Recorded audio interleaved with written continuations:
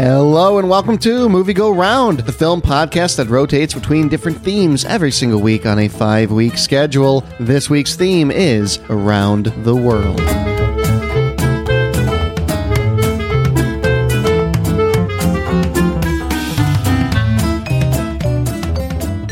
Hello everybody, joining me for Around the World, David Luzader. How are you? Oh, I'm doing well. Well, I think I can say that I'm doing well. Hold on, I have to go get approval from the Ministry of Daily Feelings, but that's going to require a 7-hour meeting. So I'll get back to you in a bit on that. Yeah, definitely do. We want to hear back. Nicole Davis, are you allowed to tell us how you are doing? Yes, because I'm reporting from the Nerd HQ, and we get things done here. So... Not a lot of sunlight there, though. No, we don't need it. It's fine. No, not a lot of sunlight when you're filming your entire movie in what ostensibly seems like a Marriott.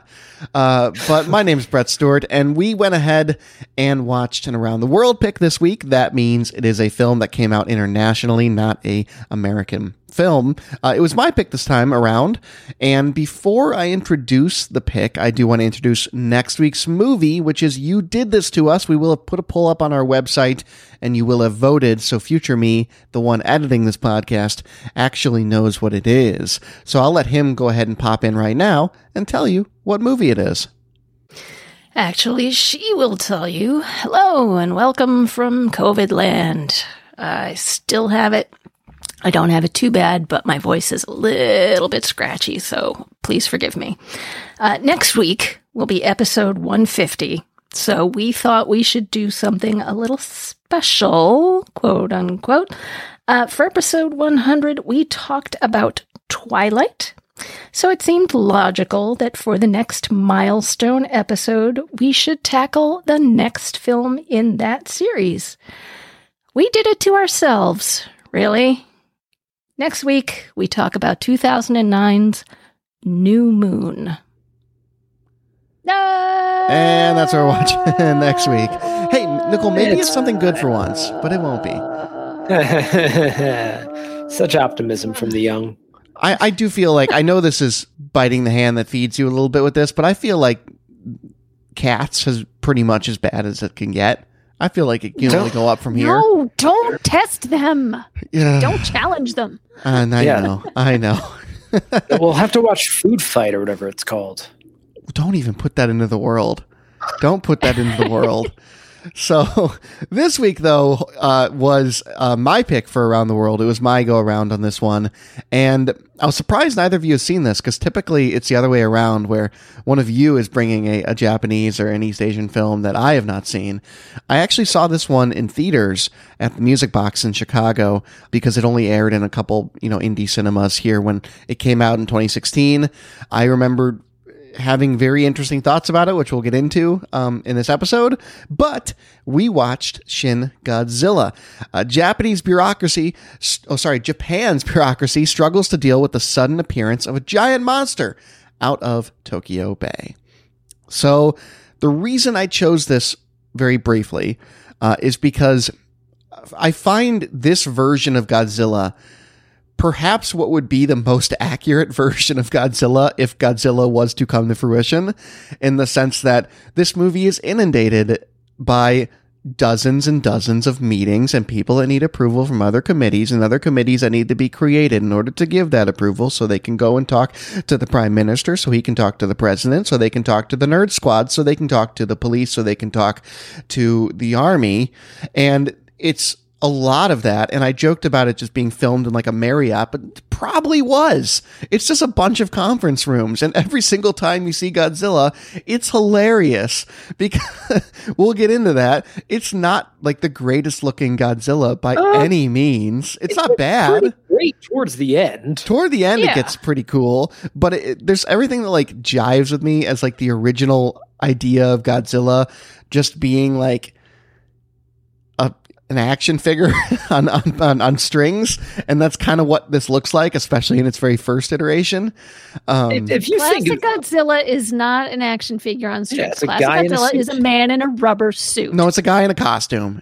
It's a guy in a costume, right? Yeah, if you think this Godzilla looks goofy, go look at like any Godzilla from like the 60s, like 50 and 60 era, because there's some goofy looking, like look at Son of Godzilla if you want a my real. goodness. Yeah. Yeah. Oh, and I love Godzilla. Like I've seen all the Criterion ones in my collection for Godzilla, and they're great, and I love them, and it's such a cool piece of Japanese cinema that has such interesting roots, and I just feel like this kind of gets back to some of that, and that's what I like about it, especially because 2016, if I'm not mistaken, was the year that one of the other Americanized Godzillas came out.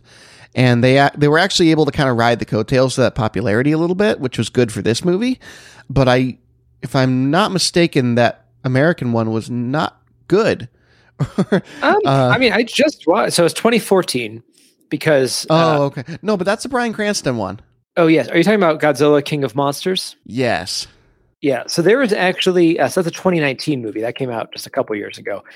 There is like an arrangement that has been made with Toho. I did some reading on this where they cannot release a Godzilla movie in the same year that an American Godzilla movie is released, based on their like agreement with Universal or whoever is putting these movies out. So there has to be some sort of there has to be a bit of a break around that. Gotcha. That makes sense. Because I really do love the, I think it's like Gareth Edwards. Is he the guy that did Rogue One? Or he did the Godzilla that came out in 2014, I want to say.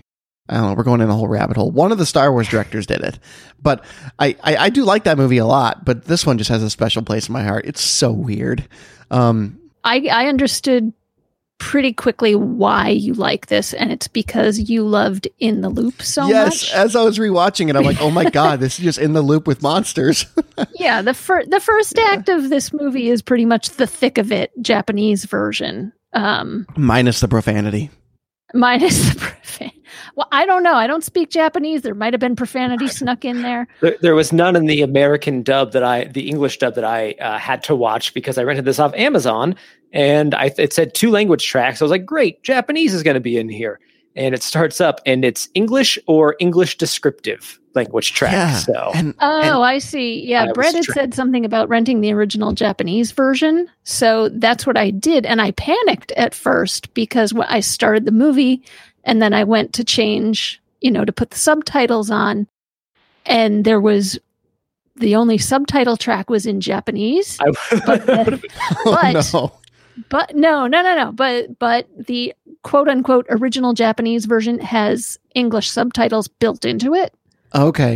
So it's not the Amazon provided subtitles. It's got its own setup.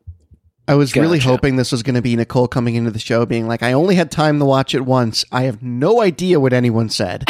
I mean, I think you can get a lot of the context of like, they're talking a lot. Godzilla's destroying the city and they're doing nothing. Right. But also doing nothing, but somehow doing everything. Like I think you're right, Nicole. Like I love the mundane bureaucratic red tape like that people have to cut through in order to do the most basic of things in government. And it was funny to see that bit play out for this entire movie in a very like recognizable fashion as someone who is an American and knows this process on our side.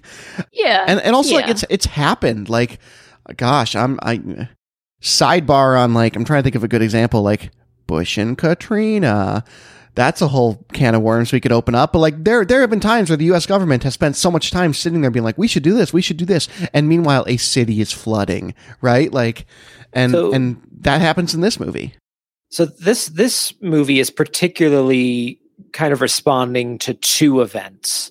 One is the Fukushima nuclear disaster that happened. Both are Japanese. There's the Fukushima disaster and the Tohoku earthquake and tsunami that happened in 2011, both of which were very devastating events, and yet Japan took forever to kind of do anything about.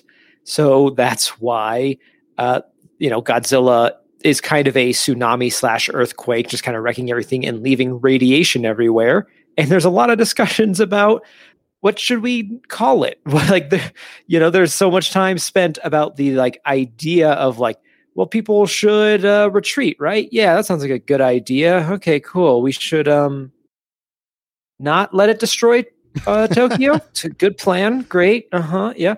Meanwhile, he's just out there derping around with his big old orange face because his original version is lovable. I didn't know that this was a like Godzilla is the destructive force movie because I didn't really know a lot about it. So I thought like, oh, this is the new monster that Godzilla's going to fight. Too. I was surprised, he had like the back spikes. They kind of hint at it early on that he's like the back spikes. It's going to become Godzilla. Yeah, I thought this was the new monster. And then he transforms from there. It was very surprising. Yeah, it's a giant mutant chicken possum with gills. It's just sort of the feeling I got. And the reason I say chicken is because it reminded me of Hey Hey from Moana. Sure. Very accurate. The dead eyes that it's got. Yeah, it's like a crawling Komodo dragon with googly eyes pasted on it, and I love. I think the eyes are very much an homage to like the old monster movies. Like Gamera has very much the same kind of just painted on eyeballs. The eyes make life to them. The eyes make it for me, honestly. Like if they had put regular Godzilla eyes on it, like it would have been like, oh, okay. But the fact that it's got these big old buggy eyes and it's just like, it's like shimmying. It's like shimmying, and like there's this great like horrific shot where it shows this like family like trying to escape an apartment building, and then he just like presses his entire body up into the apartment building and just like climbs over it, subsequently collapsing the apartment building. But my favorite is the shot in which they show him in full at first. Previously, you've just seen like the tail and it's like come out of the water a couple times. And like there have been more recent Godzilla films, like they play kind of coy with showing you the monster at first. And then it just cuts to this shot of this mutant lizard with buggy eyes running down the street. And it's so good. As best it can with no front legs. And it's so good. Like people are running from it. And you can't take it seriously. I'm just laughing thinking about it. And there's no build up to that shot. It goes from like them in a conference room to this happening right in the middle of the screen.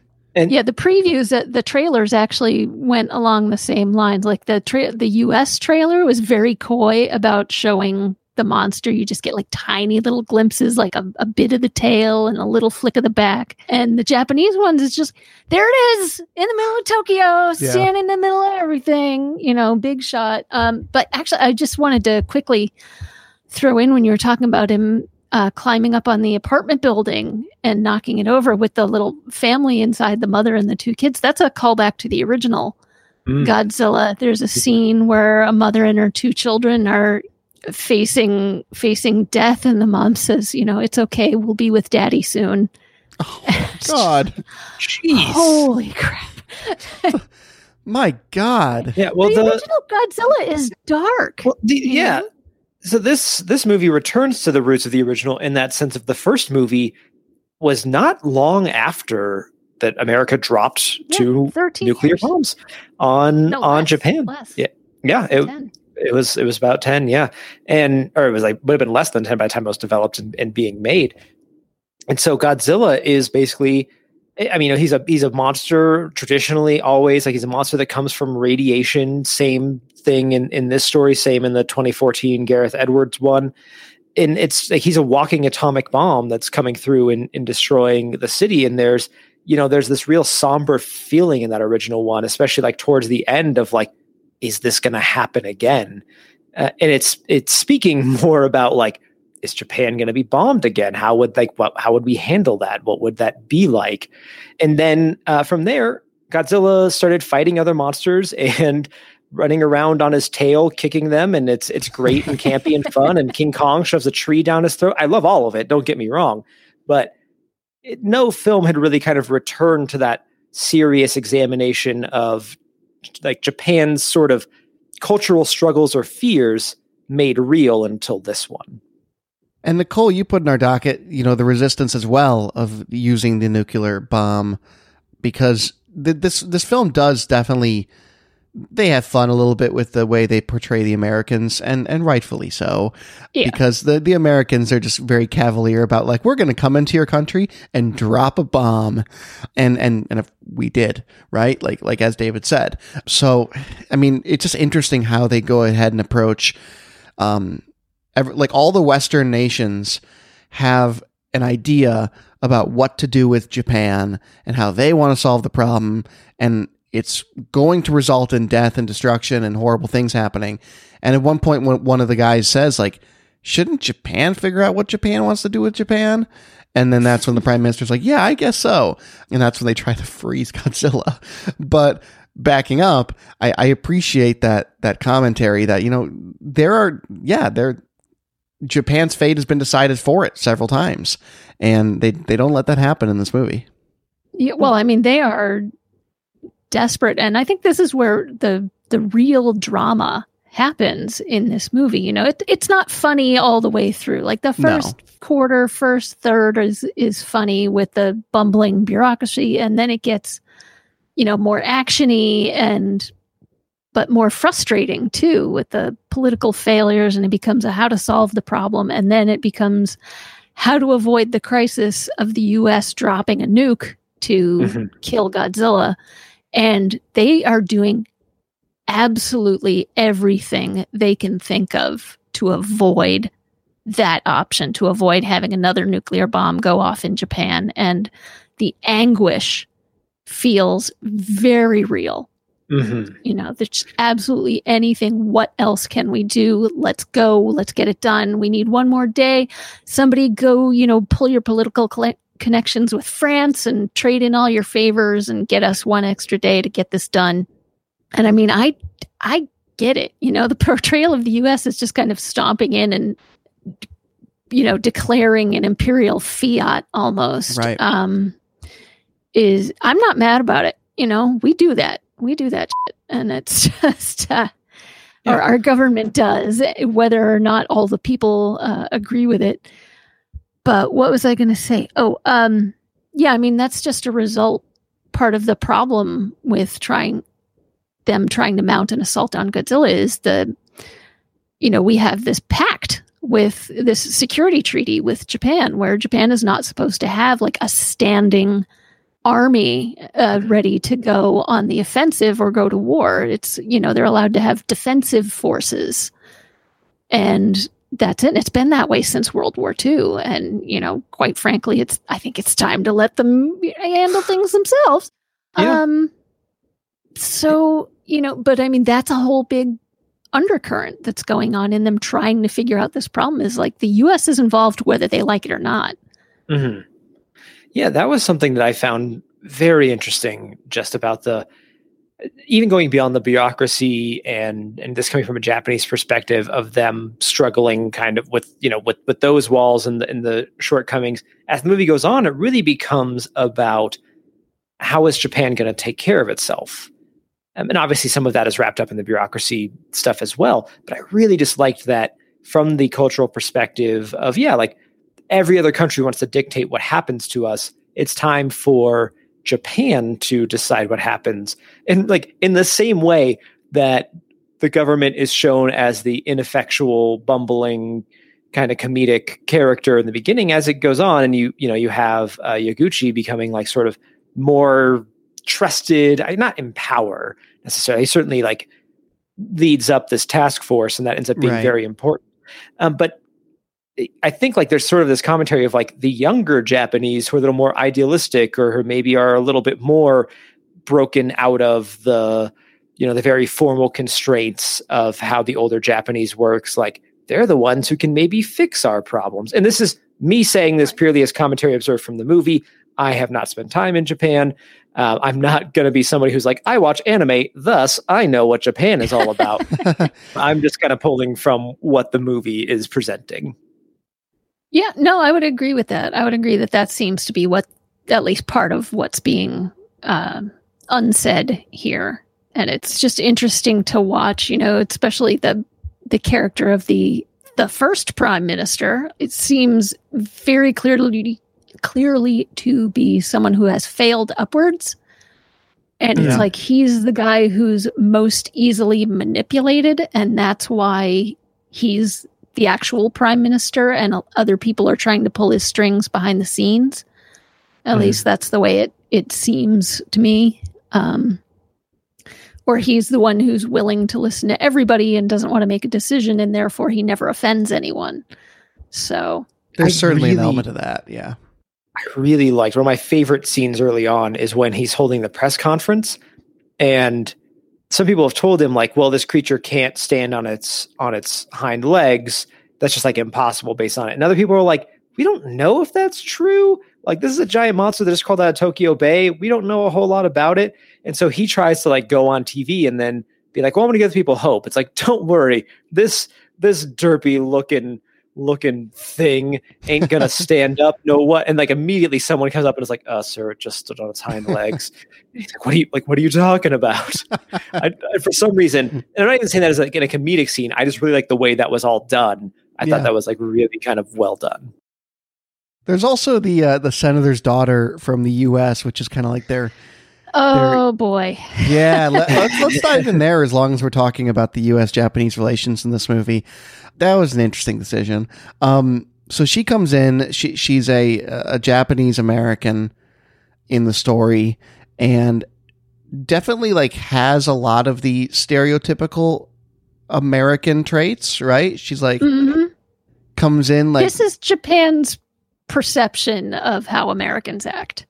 Right. I mean, she has a little bit of nuance written into her, which I appreciate. You know, there is a moment in the movie where she says, like, I don't want to be part of something where we're going to drop a third bomb on the country where my grandmother was here for the first two. And there's a little bit of nuance to her. But yeah, she very much comes in just like, hey, I don't know why she's Fonzie, but like, like hey. Jacket. She was a little shark at one point. So that's fun. Well, she's practically doing finger guns, you know? A couple of times. I'm surprised she does not, when her and Yaguchi split off and she's like, I'll get you drones. I'm surprised she wasn't like, pow. Right, exactly. Exactly. That's what I'm getting at. Yeah, she's wheeling, she's dealing, she's, presenting what the U.S. wants and hints that she's the one who's got the power to make these deals for them. But, they got to take her up on it pretty soon. She's going to be president. She's going to be president, right? Yeah, she has ambitions to be president one day. But also, like, kind of just the transactional and soulless nature of American politics is fully in display with her, because she does have, like... 100%. Right, like, she feels like she has the ability to get things done, but at the same time, she's, aside from that one moment of vulnerability, she very much is just like, I'm here to get this done. Like, let's do it. That's how we act. Yeah, I'm just wondering, how can there really be no Japanese American actresses in the US who speak Japanese fluently, rather than getting a Japanese actress who speaks English fluently, but not with an American accent? Right. So I wanted to ask you about that because I was so dumb. I literally told you guys to go get the subtitles, or go get the Japanese audio. And then David's like, oh, Amazon doesn't work. And then like a week later, I rented Amazon, just totally forgetting what David said. So like, while I originally saw this with the Japanese audio, I unfortunately watched it this time with the dub. The dub wasn't terrible. No, it's fine. I was a little confused because they dubbed the people already speaking English. Yes. Which was very weird. So like when makes sense to do it for her. Right. but there's like the one scene where they're like in the White House, the guy, like everything's just slightly out of sync because a different voice actor who's also speaking English is overdubbing like the president and the people in the office, which was a very interesting choice. But I wanted to ask you about that. Now, for the dub, did they have inserted shots of like CGI Raymond Burr? The scientists talking to them. So yeah, I wanted to ask you about that. So it sounds like, because I don't remember from seeing it in the theater, that she is a Japanese actress trying to. Oh yeah, 100%. Is she trying to do an American accent? Like, is it a bad one? I think so, and it's not great. Hey, partner. Like I said, she speaks English perfectly fluently. Sure. She's absolutely understandable. It's not a it's not a thick accent that she's got, but it's not a flawless American accent by any means, which is, what Japanese American person would be more likely to have. You know Right. who I don't know if she speaks Japanese. I'm not sure, but I think they should have gotten Sonoya Mizuno, who was from Devs. She was in Ex Machina. She didn't speak in Ex Machina. I really like her. I think she's a great actress, but she's a Japanese American actress. And I'm just saying, let's get more of her in things.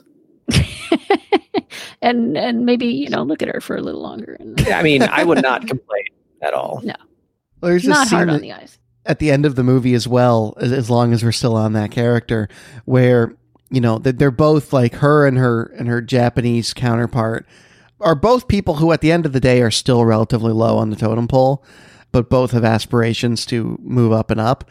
And he's like, people died. We should really like do right by this country. And she's like, I'm going to be president.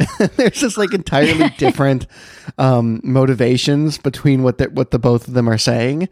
But yeah, I mean, she's an interesting addition to the movie. Let's talk about the Nerd Task Force, because they're pretty great. I love that they call them nerds when they're putting them together. And I'm sure it was probably in the subtitles as well. But in the dub, when they're going through, it's like, basically, he might as well have been saying, like, you're all the losers and weirdos that other departments don't like. We've assembled you in one place. Yeah, it's pretty amazing. There's one guy when they say that they've got some of its DNA and it looks like it's 8 times longer than that of humans. It's like he looks ecstatic that he's going to be able to sit down and look at this for years to come and break this down. And there would be weirdos who would be excited by like, oh, this thing's destroying us, but ooh, look at its molecules. Neat. Yeah, look at those photon beams. How's it doing that? Oh my God. When it starts shooting out its back, that's so cool. Yeah. It is cool, but I do love that like the impetus for them to be able to sit down and nerd out is that Godzilla runs out of charge. Like he just gets he gets tired. Yeah, he gets tired, and then they have 15 days to make a plan. Yeah, he doesn't have to go eat. He just basically tuckers himself out and has to take a nap. And I'm saying this jokingly, in the movie, I'm all for it. I'm like, ooh, what are they going to do with their time? Sure. I want to make it clear. I was super into this movie. Was really into this movie. But it is kind of funny to think about. Godzilla was just all that destruction, oof, really wiped me out. Right. Yeah. Although if you stop to think about it, it's a reptile. It's just gone on this rampage and expended a lot of energy. And normally when reptiles do that, they need a long rest period. Yeah, that's fair. Before its crazy bottom jaw is going to open up and it's going to go all predator on us again. I know. Oh my God. Yeah.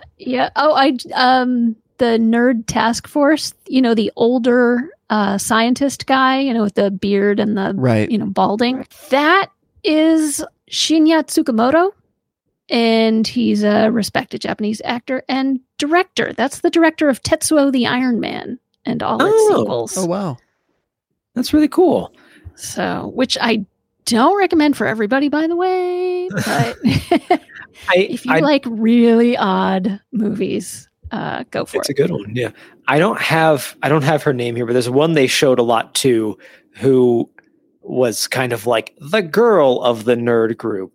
Oh, and yes. The stoic glasses. Yeah. I really liked her for some reason. Her character of it had this sense in the way that they wrote it is not like the other girls, but the actress that did it had the perfect deadpan, just face the whole time. Yeah. And there's this documentary style of filming it that you pointed out in our docket, Nicole. And there's times where they just go rogue with the film style of this movie, which I kind of love. There's moments where, for instance, they're given data and the nerd team is basically the data in hand is the camera facing them, right? So they are passing the camera around, staring at you, the viewer, as if you are the data. And there's just very weird film styles throughout this movie that mesh surprisingly well. Yeah. I really dug it. I'm in David's camp. I was having a great time watching this, especially, when it first comes out of the water, and I'm just like, what the hell is that? I think part of the reason that I like it so much is maybe because I love big actiony monster movies, like kaiju movies. Pacific Rim, so goofy, so dumb. Love Pacific Rim. Would watch it right now if it was on. But I think there was something kind of nice and interesting of this movie that's not about the most exciting action in the movie is they ram some trains into Godzilla's ankle to knock him down. Got trains with bombs. And it's about this whole other perspective of this moment, and really well done. Like if it was, poorly written and really drawn out and boring, probably a different story. But I really liked that this was kind of a different take on a kaiju movie than one I'd seen in a while. Yeah, absolutely. And that was kind of my vibe coming out of it when I saw it in the theaters was I was taking this to a friend of the show, Dominic Chikoki. I don't know if he's been on Movie Go Round, but he was definitely on Geek Cinema. Several times. Yeah. And he's, he was a film major and he's got a great eye for film. And he was the one who turned me on to this and said, we need to go see this. And we went to the Music Box and saw it together. And he was all on board, like from minute one. And it really took me a little bit to figure out what was going on.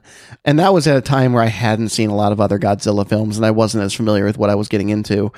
But with that said, this was such a fun theater experience because I felt like not everyone was really aware that the whole bit was that it was going to be a bumbling bureaucracy, and just watching people in conference rooms for 2 hours with, interspliced action. That's not, as David kind of alluded to, it's like not groundbreakingly exciting. Like there's a shot where there's a bunch of cranes and when they're put in the hydro freeze or whatever, or the coolant or whatever it is in his mouth, that's kind of it. Like they destroy a bunch of stuff. There's some cool destruction scenes. The back beams are pretty cool. The back beams are pretty cool, but it's so different. The back beams are pretty cool. The unhinging the jaws for the mouth beam is cool. Yeah, that was cool. But it was just a really fun thing to see in the theater. And I'd obviously recommend if it ends up making rounds at independent theaters again, it's worth checking out, in an actual theater. For all the change in film style, and the kind of documentary approach to a lot of it, they really get the feel of the original Godzilla film. Right. And some of the follow-ups. I mean, I think they use the same music. They do in the beginning and end. Oh, yeah. There's a few times where that is dead on. Where the classic theme is in there.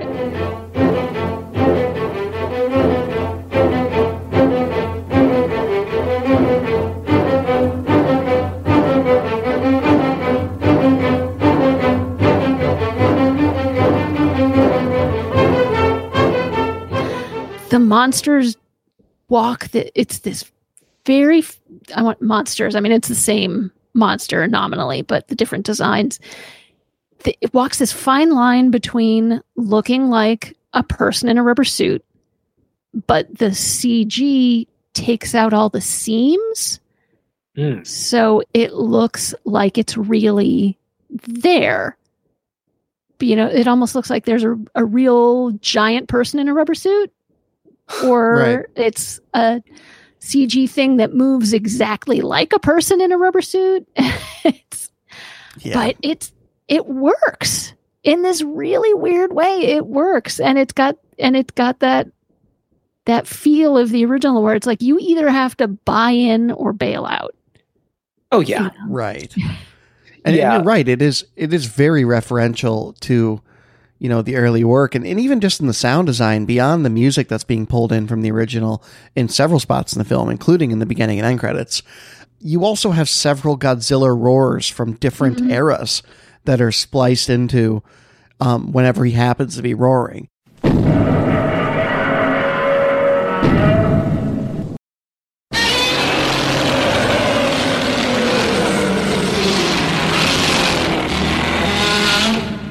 There's a lot of reverence for what came before in this film, and it shows.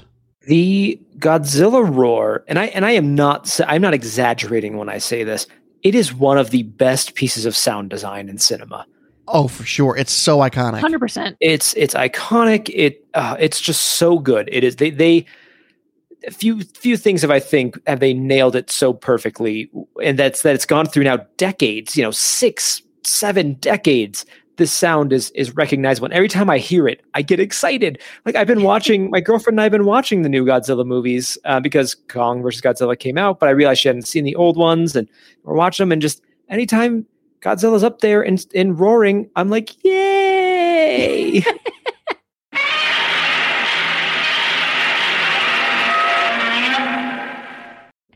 Yeah, it's brilliant. The timbre, the reverberation to it, the way it sort of,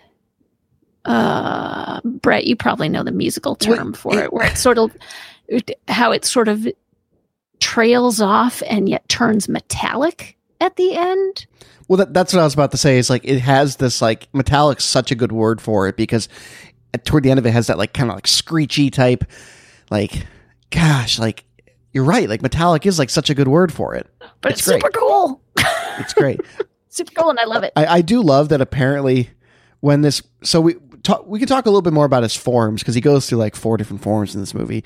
But the second form, the really memeable one, became a meme in Japan, which is called Kamata-kun, was the nickname of that particular version of him in this movie. And if you just type that in, Kamata-kun memes on Google, you get some quality content. Quite a bit of it's in Japanese, but this was very memed, which I appreciate. I also do want to call out that, like, as we're sitting here saying, some of the politics of this showed some more, Japanese nationalism and like exceptionalism of trying to solve the problem without all the external forces messing it up. I was just reading through as we were going through here that there are some critics of this film that say, does this promote some more, quote unquote, right-wing ideals of Japan, in the sense that it is more nationalistic and it is like the government solved this problem for you. And I personally don't see it. I'm also not versed enough in Japanese politics to know, but I did want to call out that was a criticism of the movie. Sure. I think there's a line between nationalism and national pride. And okay.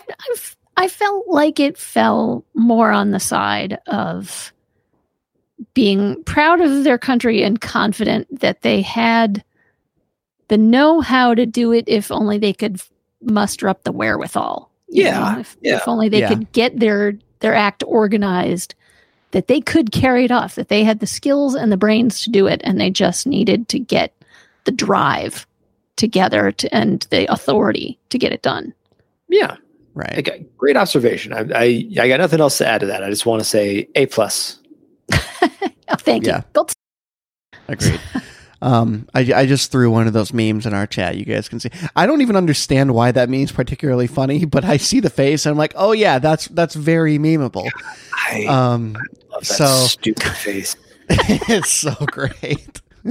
I got to be honest, when I picked this movie, having not seen it for 5 years, there was definitely part of me. It's like, I got to get them to watch the Goofy Godzilla. And I would be terrified if that thing was coming at me. I would be terrified. Oh my God. It would be right. Especially with this red goo sloshing out of the gills in like barrelfuls everywhere.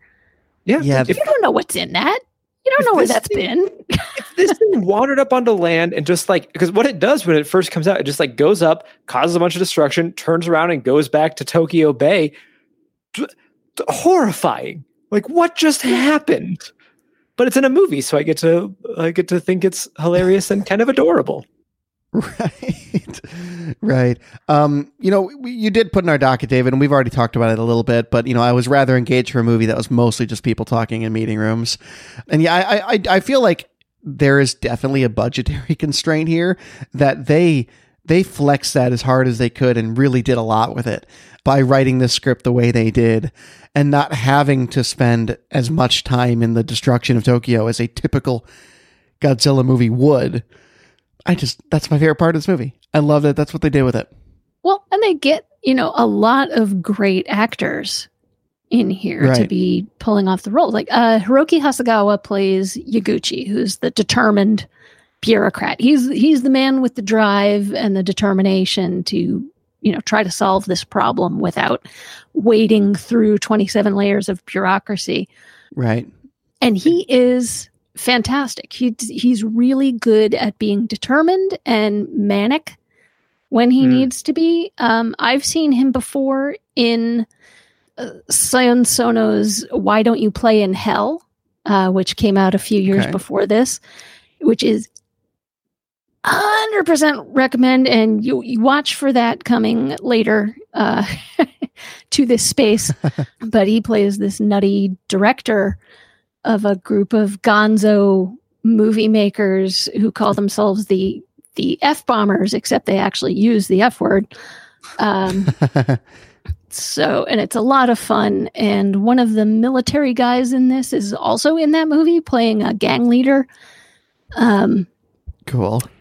But there's so much. And there's people that have like 200 credits each in IMDb who work a lot and are all over Japanese TV and the movies, and they're all great there. And it looks like one of the directors, this was co-directed by Hideaki Anno and Shinji Higuchi. And Shinji Higuchi, a year before this, had directed the live action Attack on Titan films, and a lot of the same cast. I was going to say which Hiroki Hasegawa was also in.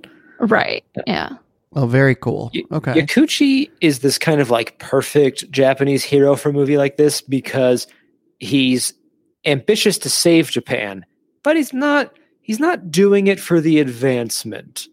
Right? Everyone's like, you're going to be a great prime minister one day, or like, oh, you can get a lot of he has this friend that throughout the movie is just like, think of all the ways we can advance our careers now that like half of our government's been killed. But Yaguchi's like, no, I'm doing it for Japan. Right. Yeah. Also, this movie kind of hints in the very last frames at a potential sequel someday. I don't know if we'll ever get it. Absolutely. Nope. It's not a permanent solution, what they've done. They have said, and I'm bummed about this as well, that there is no plans for any sort of direct sequel to this, at least like at this time. But there is a plan. Well, I guess there was a series of animated films, but they announced that they are establishing again a shared universe, because I think there's been some other Shin movies that have come out. Interesting. Okay. So the character will appear again, but not necessarily in a Shin Godzilla 2. I mean, never say never sort of thing. But let's talk about the xenomorphs that were coming off of his tail. Yeah, that was genuinely horrifying. Oh, it was, yes, absolutely. Because they looked like skeletal, badly burned humans trying to crawl off its tail, like these human demon hybrids that were about to jump off its tail and scatter into Tokyo and wreak goodness knows what havoc. But that was scary. This movie is really good at changing tones without giving you whiplash. Yeah, there was first part's funny, and then it gets kind of desperate, and then it gets really actiony, and then there's like these genuine horror elements sprinkled in. Yeah, the way they shoot some of these like destruction scenes are not like big action set pieces. They're kind of like with the music that's behind them, and the way they're kind of shot is like this is the monster destroying your town.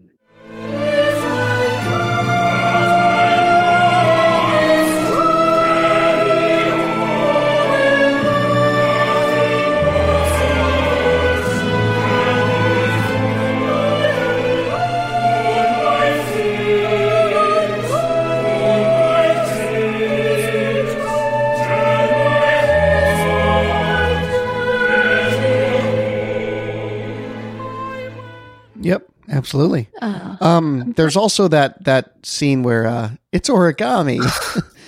Nicole, David, you noted that in our docket. Yes. Yeah, because the guy, I can't remember the name of the guy at this point, but the guy who like discovered Godzilla and knew all this information about him, disappeared, but he left them some clues, and there's this big sheet with a bunch of colored lines that's supposed to mean something, and the way they eventually uncover it is like, oh, it's origami, like we're supposed to fold it up into different ways. And it felt a little bit like a parody of a Japanese revelation that like, oh, it's origami is the way that we solve it. Right. Yeah, I mean, it reminded me of that moment in Jurassic Park where the girl's like, "It's a Unix system. I know this."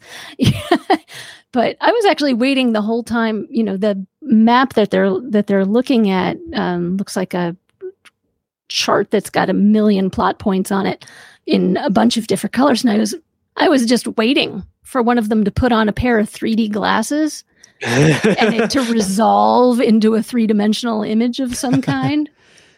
So I was kind of disappointed that did not happen, but origami is good.